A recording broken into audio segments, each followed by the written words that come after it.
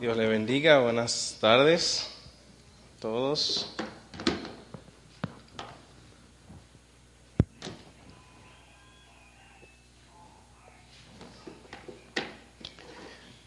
Gloria a Dios. El tema del mensaje de hoy es Perseverando Unánimes. Este es el tema del mensaje de hoy, Perseverando Unánimes. Y está contenido en el libro de los Hechos, capítulo 1, versos 12 al 26. Si se puede, por favor, poner de pie, vamos a leer esta porción. Hechos, capítulo 1, versículo 12 al 26.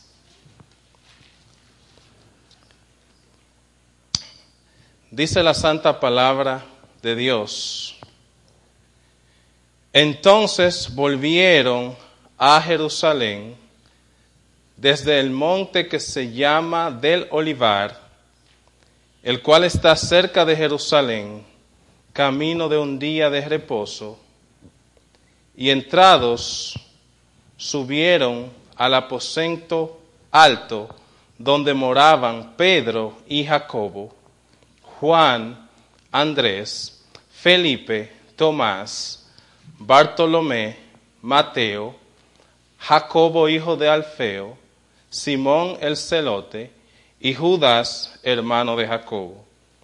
Todos estos perseveraban unánimes.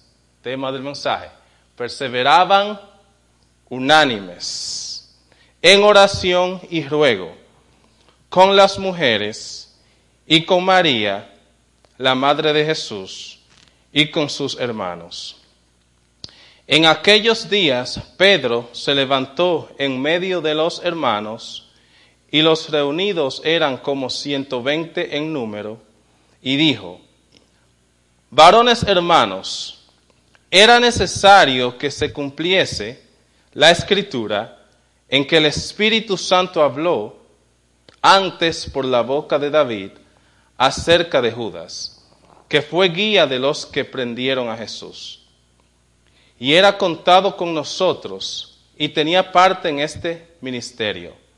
Este pues, con el salario de su iniquidad, adquirió un campo, y cayendo de cabeza se reventó por la mitad, y todas sus entrañas se derramaron, y fue notorio a todos los habitantes en Jerusalén, de tal manera que aquel campo se llama en su propia lengua Acéldama, que quiere decir campo de sangre, porque está escrito en el libro de los Salmos: sea hecha desierta su habitación, y no haya quien more en ella, y tome otro su oficio.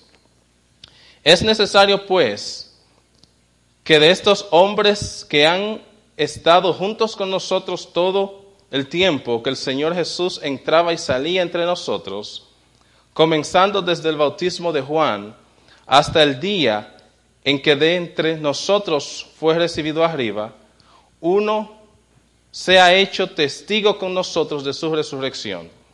Y señalaron a dos: a José, llamado Barsabás, que tenía por sobrenombre Justo, y a Matías. Y orando dijeron: Tú, Señor, que conoces los corazones de todos, muestra cuál de estos has escogido, para que tome la parte de este ministerio y apostolado, de que cayó Judas por transgresión, para irse a su propio lugar.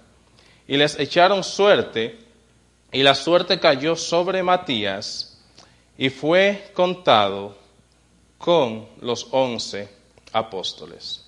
Oremos, hermano. Padre, gracias, Señor, por tu santa palabra, que es perfecta, que es vida.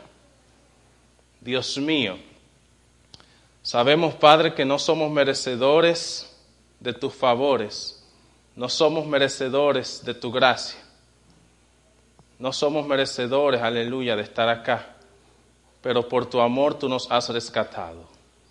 Señor, yo te pido que tu palabra, aleluya, edifique en esta tarde. Aunque es un hombre imperfecto, Señor, que la está trayendo, sé que tu palabra es eficaz, Dios mío, para hacer el efecto que tú, dentro de tu soberanía, quieres. Abre los corazones ahora y que seamos, Señor, receptivos, que tu Espíritu Santo trabaje en nuestras vidas a medida que analizamos tu palabra en esta tarde. En el nombre poderoso de Cristo Jesús, para tu gloria y tu honra, Señor. Amén. Pueden sentarse, hermanos. La semana pasada comenzamos una predicación expositiva del libro de los Hechos y seguimos hoy con la siguiente parte que corresponde, el versículo 12 del capítulo 1. Pero a manera de introducción y resumen, el libro de los Hechos es un libro histórico del Nuevo Testamento que contiene y relata la formación de la iglesia. ¿Cómo nace la iglesia de Jesucristo? Que tiene ya 2000 y tanto de años hasta nosotros.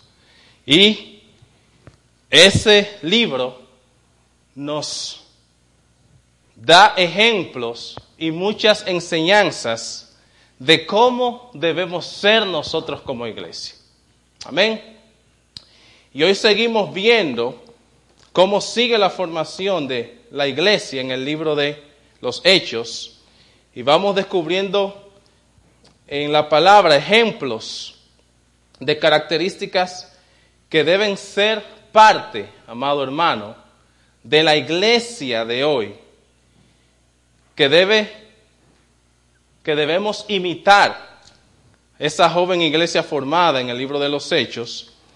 Y hoy entonces seguimos con el capítulo 1, versículo 2. Y vamos a hablar algunos puntos. El punto número 1, pero recuérdense primero el tema central, contenido, ¿verdad? Aquí en este segmento que hablamos, Perseverando Unánimes. Y comenzando con el punto número 1, que se titula, mientras más unidos estamos, más evidenciamos ser del cuerpo de Cristo. Repito, mientras más unidos estamos, más evidenciamos ser del cuerpo de Cristo. Jesús oró por unidad en su pueblo. Y nuestra unidad como creyentes, nuestra unidad nosotros como creyentes es una evidencia de la unidad con Cristo. Si nosotros no estamos unidos acá, no hay ninguna posibilidad alguna de que estemos unidos con Cristo, porque Cristo está unido con su iglesia. Juan capítulo 17, versos 20 al 21, vemos una oración de Jesús antes de ser arrestado. Una oración que denota que a Jesús le interesaba mucho la unidad de la iglesia. Y por lo tanto el capítulo 1 de Hechos, en una iglesia que se está formando, enfatiza la unidad, la unanimidad de la iglesia. Juan capítulo 17, del verso 20 al 21, Jesús dice, mas no ruego solamente por estos, eso es Jesús hablando, sino también por los que han de creer en mi palabra, por la palabra de ellos, para que todos sean uno. Nuestro Señor Jesús diciendo, oigan esto, para que todos sean uno. Jesús habla, ora por los apóstoles en ese momento, Pero dice, no solamente oro por esto, sino por los que han de venir por la palabra de esto. O sea que esa es una oración en la cual Jesucristo nos incluye a nosotros. Porque nosotros hemos venido a Cristo por la palabra de los apóstoles. Por lo tanto, Jesús está orando por nosotros en ese momento. Dice, ¿y cuál es la oración? Para que todos sean uno. Como tú, oh Padre, en mí y yo en ti, que también ellos sean uno en nosotros, para que el mundo crea que tú me enviaste. Ahí vemos la importancia de la unidad, la importancia que el mismo Cristo dio a ese término y que es lo que primero se enfatiza en el capítulo 1 de Hechos. Amén. La semana pasada, el título del mensaje era, y me seréis testigos, testigos de Cristo, testigos de lo que Él hizo, testigos de que Él es el Salvador. Y es un mandato que todos los tenemos, no solamente los líderes de la iglesia. Pero para nosotros poder ser testigos de Cristo, es imprescindible que haya unidad en la iglesia. De hecho, una de las cosas que está dañando más el testimonio de la iglesia a nivel universal es la falta de unidad del pueblo cristiano. La falta de unidad le está haciendo un daño a Cristo, o no a Cristo, sino a ser testigos de Cristo, en otras palabras. Porque el argumento de muchos que están en el mundo, que no conocen a Cristo, es, pero si estos que están en la iglesia, mira todas las divisiones y todo lo que ven y oyen, no lo ven atractivo, hermano. Por eso es que el primer capítulo de Hechos quiere enseñarle a la iglesia primitiva la importancia de la unidad en la iglesia. Y esa importancia es algo que continúa hasta ahora. Si vemos en el libro de Corintios, Primera de Corintios, capítulo 12, versículo 12 al 27, nosotros podemos ver ahí una analogía de el apóstol Pablo diciendo que todos nosotros somos parte de un mismo cuerpo. Amén. Todos nosotros somos parte de un mismo cuerpo. Todos nosotros somos parte de un mismo cuerpo. Y como todos somos parte de un mismo cuerpo, el versículo 26 de Primera de Corintios 12, de manera que si un miembro padece, todos los miembros se duelen con él. Y si un miembro recibe honra, todos los miembros con él se gozan. Vosotros pues sois el cuerpo de Cristo y miembros cada uno en particular. Entonces en el libro de Hechos, amados, vemos cómo comienza a tomar forma el cuerpo de Cristo. Vemos cómo nace la iglesia. Los discípulos, en la porción que vimos la semana pasada, vimos que habían sido testigos ¿de qué? De la resurrección y de la ascensión de Cristo. ¿Se acuerdan? Jesucristo ascendió ante sus propios ojos y estaban atónitos al ver a un Cristo ascender.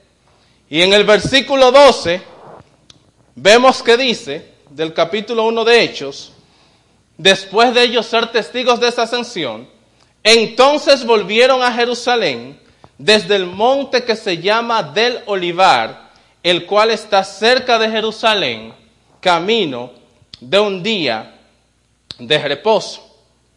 El monte de los olivos era un monte que estaba al lado este de Jerusalén. Y se llamaba el Monte de los Olivos, contenido también en un valle llamado el Valle de Cedrón, porque ahí precisamente había muchos olivos, ¿verdad? Muchas plantas de olivos que producían lo que conocemos hoy como aceitunas. Y también se le conocía como el Monte de la Unción, porque muchos reyes y sacerdotes eran ungidos con el aceite obtenido en el Monte de los Olivos. Y vemos que en ese Monte de los Olivos hubieron muchos acontecimientos, tanto en el Antiguo Testamento como en el Nuevo Testamento. En el Antiguo Testamento, si nos vamos a segunda de Samuel, capítulo 15, versículo 30, oiga, desde Samuel vemos que se menciona el Monte de los Olivos, donde dice la palabra, y David subió a la cuesta de los olivos y la subió llorando, llevando la cabeza cubierta y los pies descalzos. También todo el pueblo que tenía consigo cubrió cada uno su cabeza e iban llorando mientras subían. El contexto de este verso es que cuando el rey David sufrió la rebelión de su hijo Absalón y fue al Monte de los Olivos bajo esta circunstancia. Pero un momento más positivo del Antiguo Testamento mencionando el Monte de los Olivos es lo que vemos en el libro de Ezequiel, capítulo 11, versículo 23, donde dice, Ezequiel, capítulo 11, versículo 23, donde dice, y la gloria de Jehová se elevó de en medio de la ciudad y se puso sobre el monte que estaba o que está al oriente de la ciudad. En este caso, el pueblo estaba bajo dominio de potencias extranjeras, a punto de ser exiliado. Y el profeta Ezequiel habló de cómo la gloria de Jehová descendió en el Monte de los Olivos. Entonces, en el Nuevo Testamento, con Cristo, una de las cosas que vemos es que Lucas dice que Jesús frecuentaba ir al Monte de los Olivos. Y muchas cosas pasaron en ese monte, donde Jesús frecuentaba y, gloria a Dios, mucha historia bíblica en el Monte de los Olivos.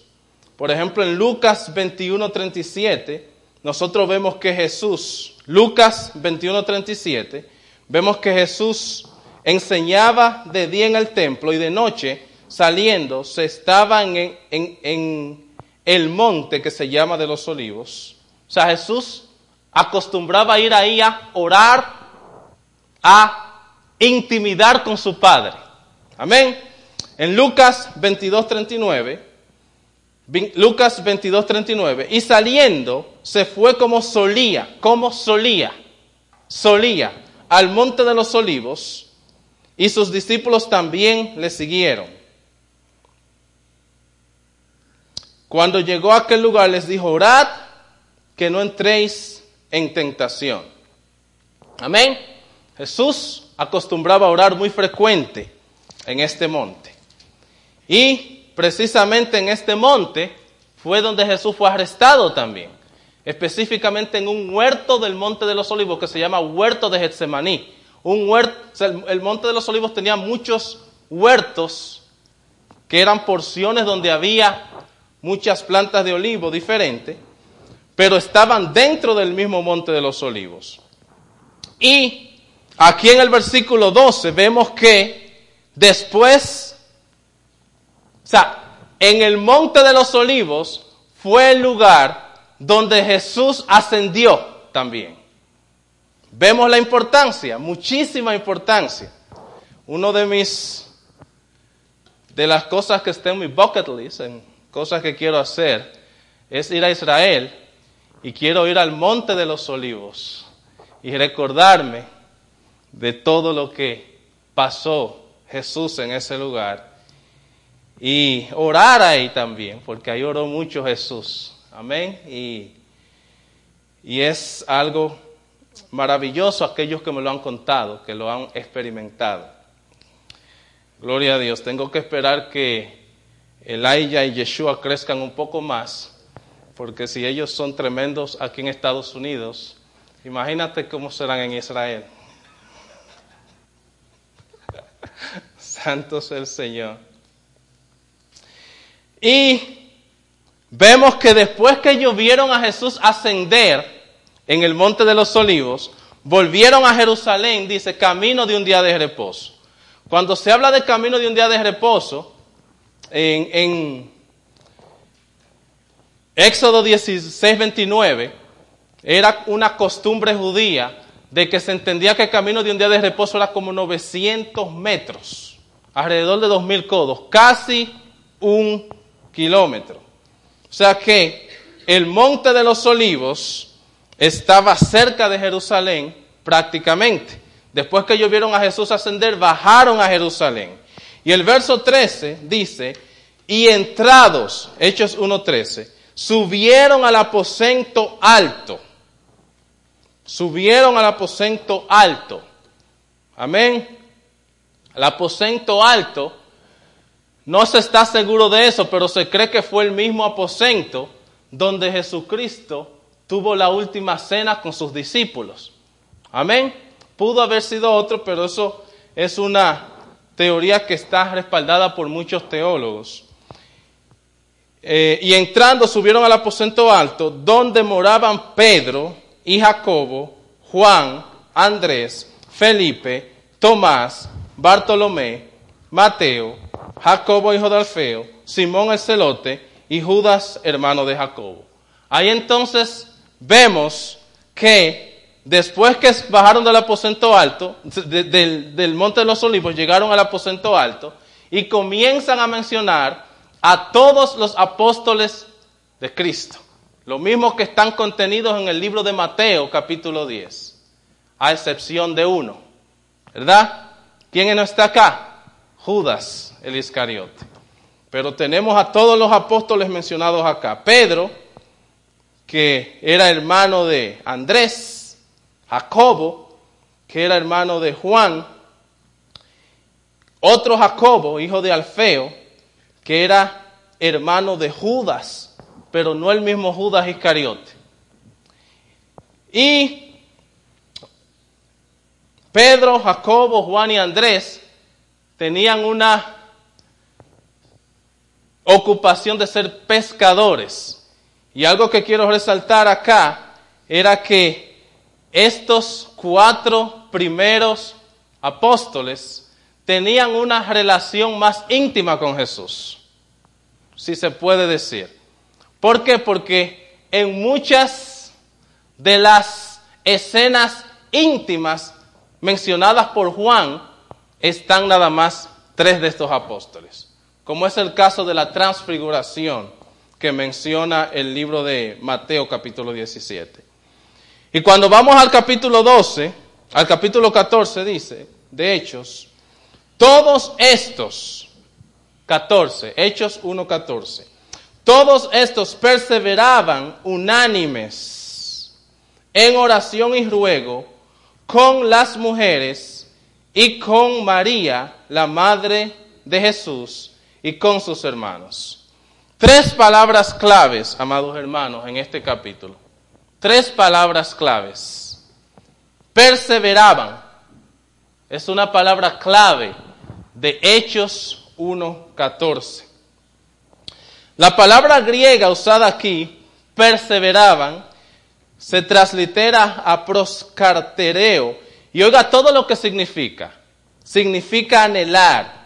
Significa perseverar, pero de una manera constante y diligente. Repito, constante y diligente. Significa adherirse estrechamente. Significa persistir. Persistir. Y cuando lo leí en el New American Standard Version en inglés, esta misma palabra se traduce como those all in one mind. En otras palabras, todos con una misma mente. La palabra unánime, específicamente. Unánime, todos como una misma mente. Perseverar, persistir, constantemente y diligentemente. O sea que todos los apóstoles perseveraban unánimes en una misma mente. Unánimes en una misma mente. En oración, completamente concentrados en Cristo y en su palabra. Una de las cosas que los apóstoles, los miembros de la primera iglesia hacían, eran estar unánimes, como dice la New American Standard Version, en una misma mente, y lo hacían perseverando, o sea, insistiendo, persistiendo, no cansándose de hacer eso, de estar conectados en una misma mente. Pero esa conexión estaba basada en pensar en Cristo. Oiga esto, la iglesia de Hechos 1 estaba perseverando unánimes en una misma mente, concentradas completamente en Cristo y en la palabra. Primera de Corintios, capítulo 2, verso 16 dice, Primera de Corintios, capítulo 2, verso 16, porque ¿quién conoció la mente del Señor? ¿Quién le instruirá? Mas nosotros tenemos la mente de Cristo. El que es de Cristo, el que es creyente, el que sigue a Dios, está conectado a la iglesia, está conectado al pueblo por medio de Cristo.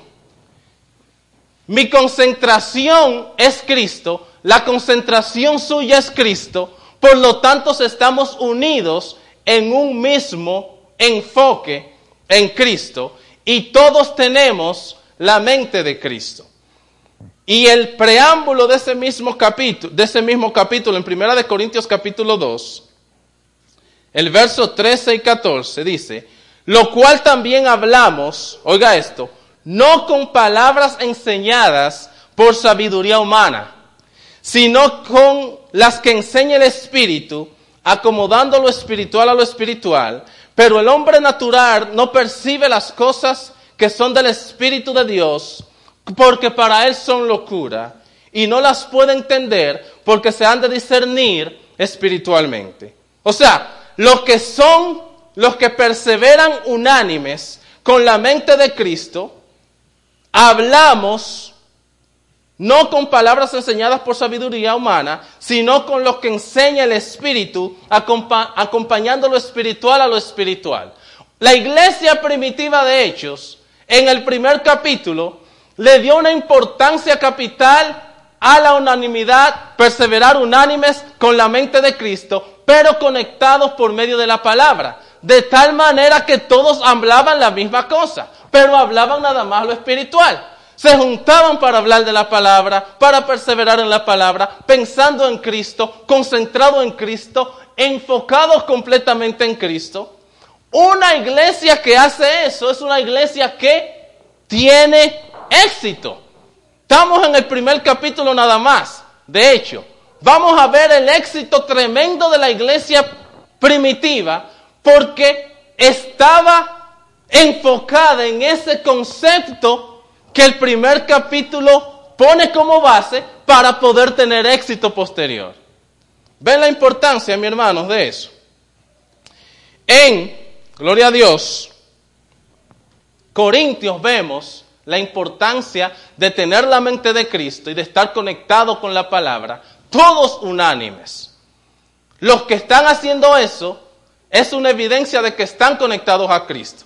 Repito, si no estamos unidos nosotros, no estamos unidos a Cristo. Nadie puede decir yo estoy unido a Cristo y estar indiferente a las cosas que pasan en la iglesia. Amén. Nuestra unanimidad tiene que estar conectada por medio de Cristo. Tener la mente de Cristo, hablar la palabra de Cristo, meditar en la palabra de Cristo. Todos nosotros tenemos que tener esto en común, hermano. en común. Y tenemos que perseverar constante y diligentemente en esto, mis hermanos y hermanas, en oración para que seamos uno. ¿Cómo fue la oración? El deseo de Cristo cuando oró en Juan, gloria a Dios, capítulo 17 que ya hemos hablado. Filipenses 2, del 1 al 3. ¿Qué dice? Filipenses 2, del 1 al 3. Por tanto, si hay alguna consolación en Cristo, si algún consuelo de amor, si alguna comunión del Espíritu, si algún afecto entrañable, si alguna misericordia, completad mi gozo, sintiendo lo mismo, teniendo el mismo amor, unánimes, otra vez viene ahí la palabra, unánimes, sintiendo una misma cosa. Aleluya. Una vez más se enfatiza la unidad de la iglesia. ¿Usted cree que si en Hechos 1 Dios no le enseña eso a los apóstoles y a los 120, la iglesia hubiese tenido éxito? No. El éxito de la iglesia estaba basada en una unidad del cuerpo con la cabeza que es Cristo. Todo el mundo enfocado con una mente de Cristo que los hace capaz de enfrentarse a todo lo que había de venir en ese primer siglo de esa iglesia joven. Que ahora mismo nosotros no estamos, es nada lo que estamos pasando ahora.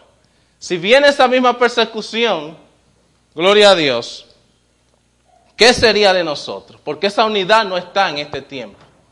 Y Dios está llamando a que volvamos a ese mismo concepto de la iglesia de Hechos capítulo 1. Efesios 4, del 3 al 6.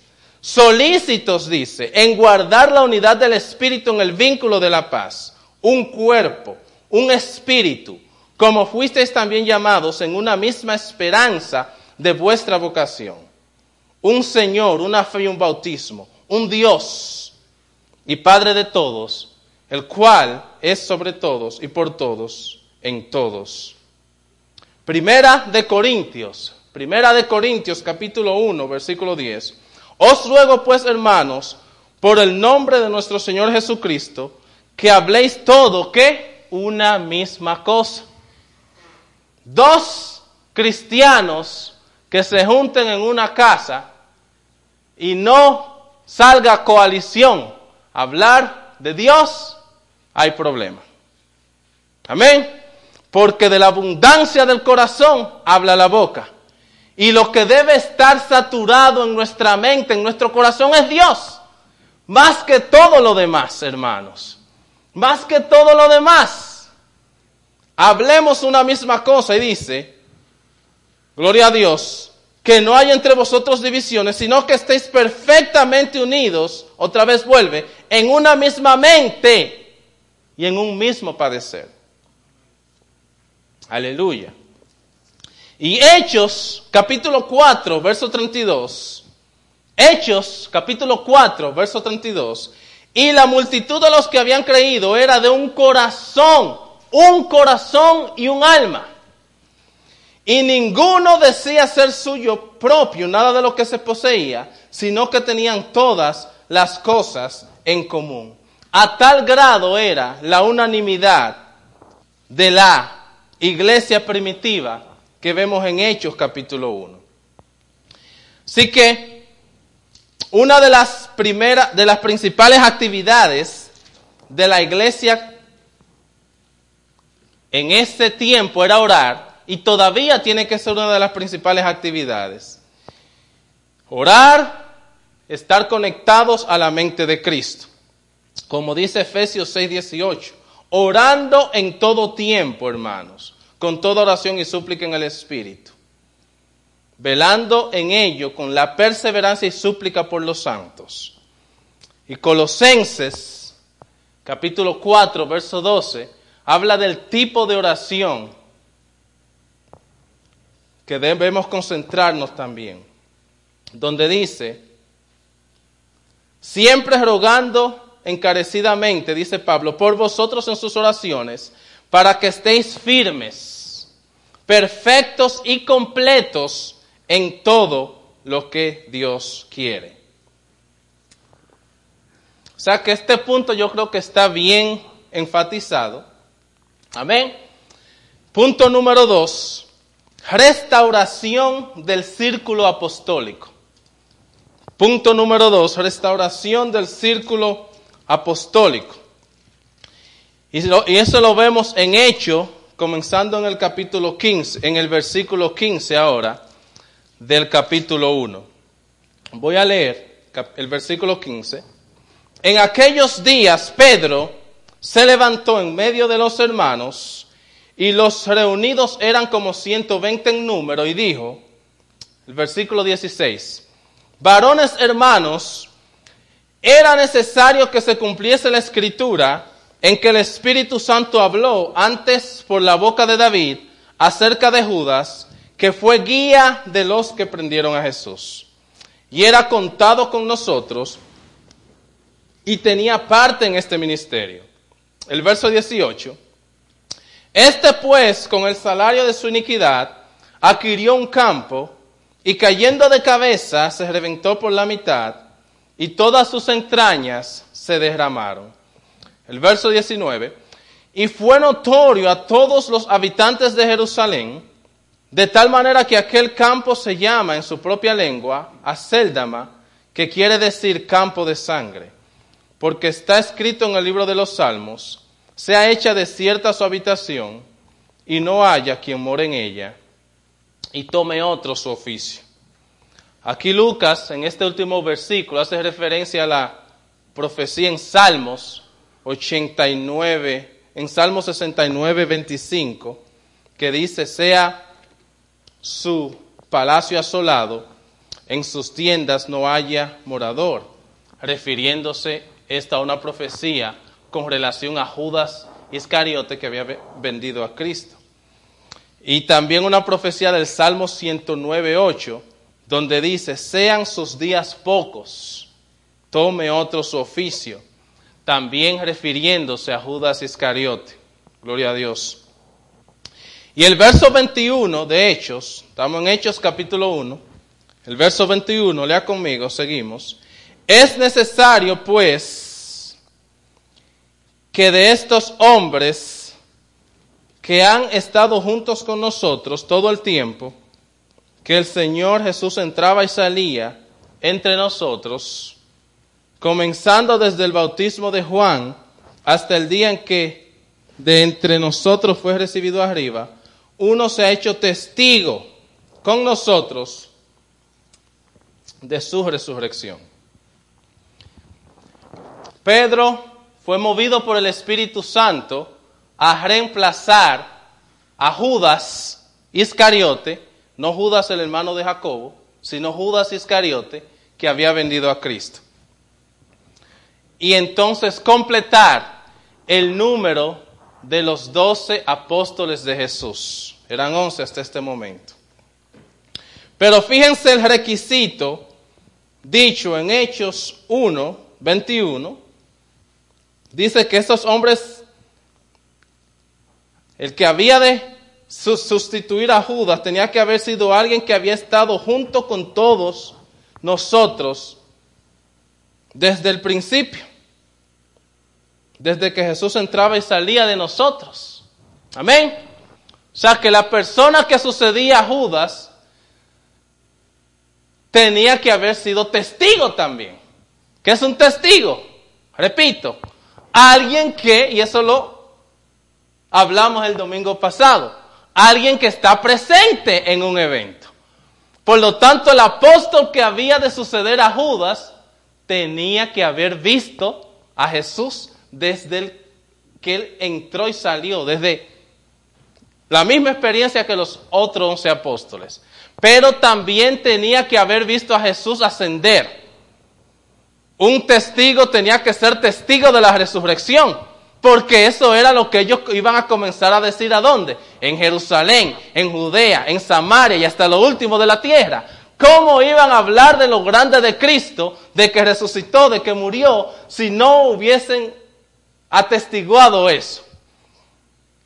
Los 120 que estaban ahí fueron testigos de su resurrección. Amén. Hechos 1, 23 al 25, 23, dice, y señalaron a dos, a José, llamado Barsabás, que significa, gloria a Dios, hijo del sábado en griego, que tenía por sobrenombre Justo, y a Matías, y Matías significa regalo de Dios en griego. Y orando, el versículo 24, dijeron, tú, Señor, que conoces los corazones de todos, muestra cuál de estos dos has escogido. Jesús escogió a los apóstoles. Los apóstoles no escogieron a Jesús. Jesús escogió a los apóstoles. Los apóstoles no escogieron a Jesús. Y eso Jesús lo dice claro cuando le dijo a los apóstoles en Juan, no me elegisteis vosotros a mí, sino que yo os elegí a vosotros. El que es sucesor, el que iba a ser sucesor de Judas, aparte de tener el requisito apostólico de ser testigo de Cristo, de su obra, de su ministerio, de su muerte, y haberlo visto ascender desde el Monte de los Olivos, con sus propios ojos, haber sido uno de aquellos que los ángeles se le paran alrededor y le dice, ¿por qué estás mirando al cielo? Ese mismo Jesús que veis ascender, también un día descenderá. Tenía que ser testigo de todo esto. Gloria a Dios. Y no tenía que él elegir a Cristo, sino que Jesús tenía que elegirlo a él también, como eligió a los otros 11. Amén. Los testigos, los apóstoles de Jesús, fueron nada más 12. No hay más apóstoles de Jesús. Bueno, hubo uno más, Pablo. Pero ya Pablo fue el último de ellos.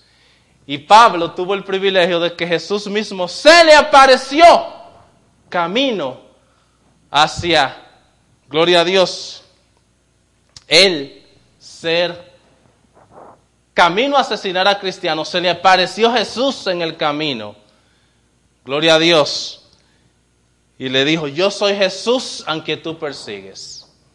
Dura cosa te es dar goces contra el aguijón. Y lo eligió para el ministerio. Un hombre corrupto, un hombre asesino, un hombre perseguidor de la iglesia, Dios lo eligió también para ser apóstol. O sea que una de las características de ser apóstol es que tenía que ser elegido por Dios. Pasó con los 11, pasó con también Matías y pasó con Pablo. Después de ellos, no conozco yo a ningún otro apóstol de Jesús. Si usted conoce a alguno, me lo deja saber. Y me lo enseña en la palabra también. Amén. El verso 24, perdón. Y oraron, dijeron, tú, Señor, que conoces los corazones de todos, muestra cuál de estos tú has escogido, vuelvo a decir. Y el verso 25, para que tome la parte de este ministerio y apostolado, de que cayó Judas por transgresión. Y entonces dice, para irse por su propio lugar. Casi estoy acabando. Para irse por su propio lugar. Verso 25. La palabra griega que se usa aquí para irse por su propio lugar fue paravaino. No, hombre, me gusta pronunciar esa palabra a veces. Paravaino. Y usted sabe lo que significa ir contrario, violar un mandato, quebrantar, extraviar, caer también. Amén. Judas fue también un escogido por Cristo. ¿Quién escogió a Judas? Jesús. Amén. Jesús. Él nos escoge a todos nosotros. Somos escogidos por Dios. Estamos aquí por su gracia. Por gracia sois salvos. Que nadie se jacte de otra cosa. Pero Judas decidió ir contrario a los deseos de Jesús para su vida. Él fue escogido por Jesús, pero Judas traicionó a Jesús. Amén. Aunque había una profecía del plan soberano de Dios de que Jesús tenía que ser traicionado, ¿verdad? Eso estaba ya, había una profecía de que Jesús iba a ser traicionado. Judas Iscariote fue responsable de su propia perdición al decidir ir contrario a Cristo. Amén. Romanos 1, del verso 18 al 31, no lo voy a leer todo, pero nada más le voy a mencionar que esa porción habla acerca de la responsabilidad del hombre de su perdición. Habla acerca de la responsabilidad del hombre de su perdición. En Romanos 1, versículo 28 en particular, dice: y como ellos no aprobaron tener en cuenta a Dios, repito, Dios los entregó a una mente reprobada para hacer cosas que no convienen. En el caso de Judas, la avaricia lo llevó a traicionar y entregar a Jesús. Gloria a Dios. Y el verso 26, el último del segmento, el verso 26 del capítulo 1 dice: y les echaron suerte, y la suerte cayó sobre Matías, y fue contado con los 11 apóstoles. Amén.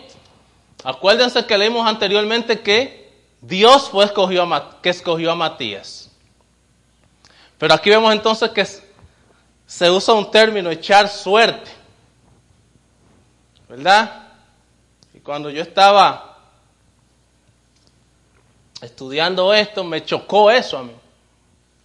No sé si a alguno de ustedes le habrá chocado, pero entonces encontré una explicación muy importante sobre esto. Porque antes de que llegase el Espíritu Santo en Pentecostés, los apóstoles usaron una práctica del Antiguo Testamento de echar suerte para seleccionar al sucesor de Judas, pero al mismo tiempo ellos estaban convencidos, porque lo leímos en versículos anteriores, de que fue Dios que lo escogió. Ellos estaban convencidos de que la elección de Matías fue soberana decisión de Dios. Sobre esto, John Pulling, en un libro que es el New American Commentary de Lucas, escribió lo siguiente, quiero leérselo. El método fue probablemente el que se describe en el Antiguo Testamento. Se colocaron piedras marcadas en un frasco, y se entraban en algo y se sacudían las piedras. Entonces, el primero cuya piedra cayó primero fue elegido. Y algo parecido se ve en Primera de Crónicas, capítulo 26, versículo 13. Algunos han querido ver a Matías seleccionado por votación de la iglesia, pero el texto apunta más al antiguo procedimiento del sorteo. En el Antiguo Testamento el resultado siempre fue visto por Dios.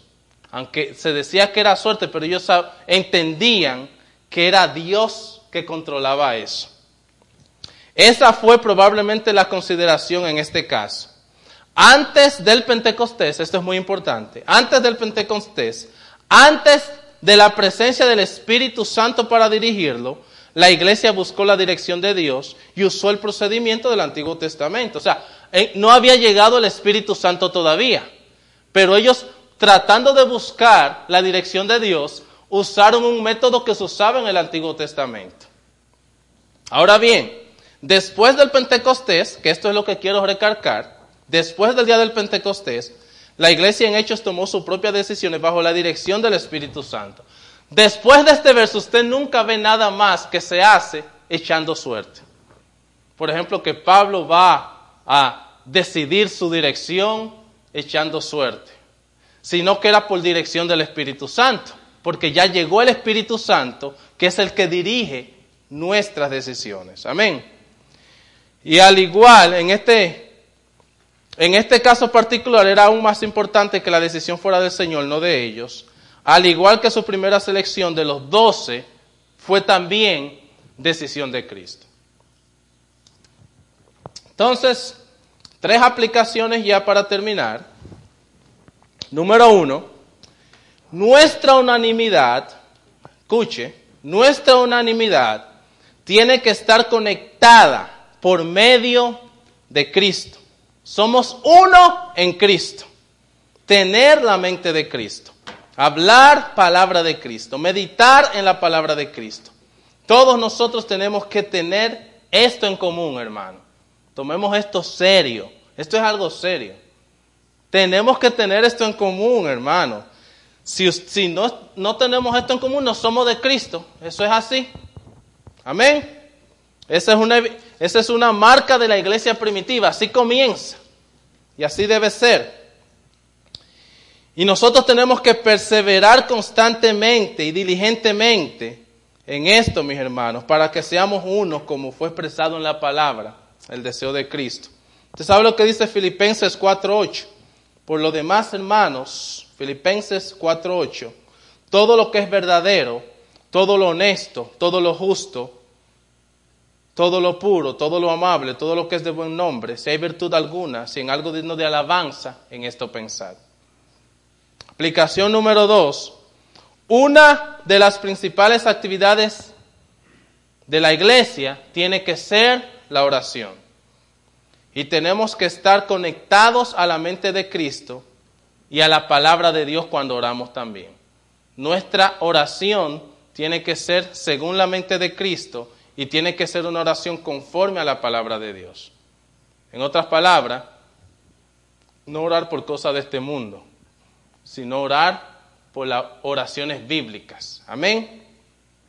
Y por último, el punto 3, Dios nos ha elegido. Amén. Dios nos ha elegido por su amor y por su misericordia dentro de su perfecta soberanía. ¿Ok? Eso está totalmente claro en la Biblia.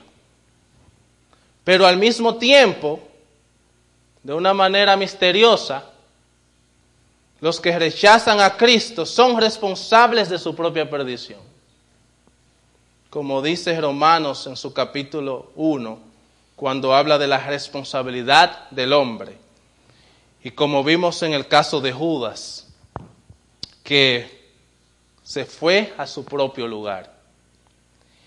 Y como Judas se fue a su lugar, contrario de lo que Jesús deseaba para él, Dios entonces eligió a Matías, que completó el círculo de los 12 apóstoles de Jesús para el ministerio que él tenía preparado para ellos.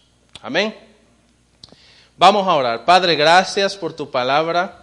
Gracias porque tu palabra es viva y eficaz y más cortante que toda espada de 2 filos y penetra hasta partir el alma y las coyunturas y los tuéstanos y discierne los pensamientos y las intenciones del corazón. Padre, yo te pido, Dios mío, que lo que hemos aprendido hoy sigamos meditando en esto, en esta palabra de perseverar unánimes, en amor, en oración, en estas palabras de tener la mente de Cristo, en estas palabras de hablar una misma cosa en Cristo, en estas palabras de que si no estamos unidos nosotros unos con otros, es imposible estar unidos con Cristo. Ayúdanos, Señor, a estar más unidos, a ser un pueblo, Señor, amar más tu palabra, amar más el carácter de Cristo y a, Señor, aleluya, ser como fue la iglesia de Hechos en el capítulo 1. Te pedimos, Señor, todas estas palabras en el nombre poderoso de Cristo Jesús. Amén. Estamos despedidos, hermanos, y en unos minutos seguimos con la escuela bíblica.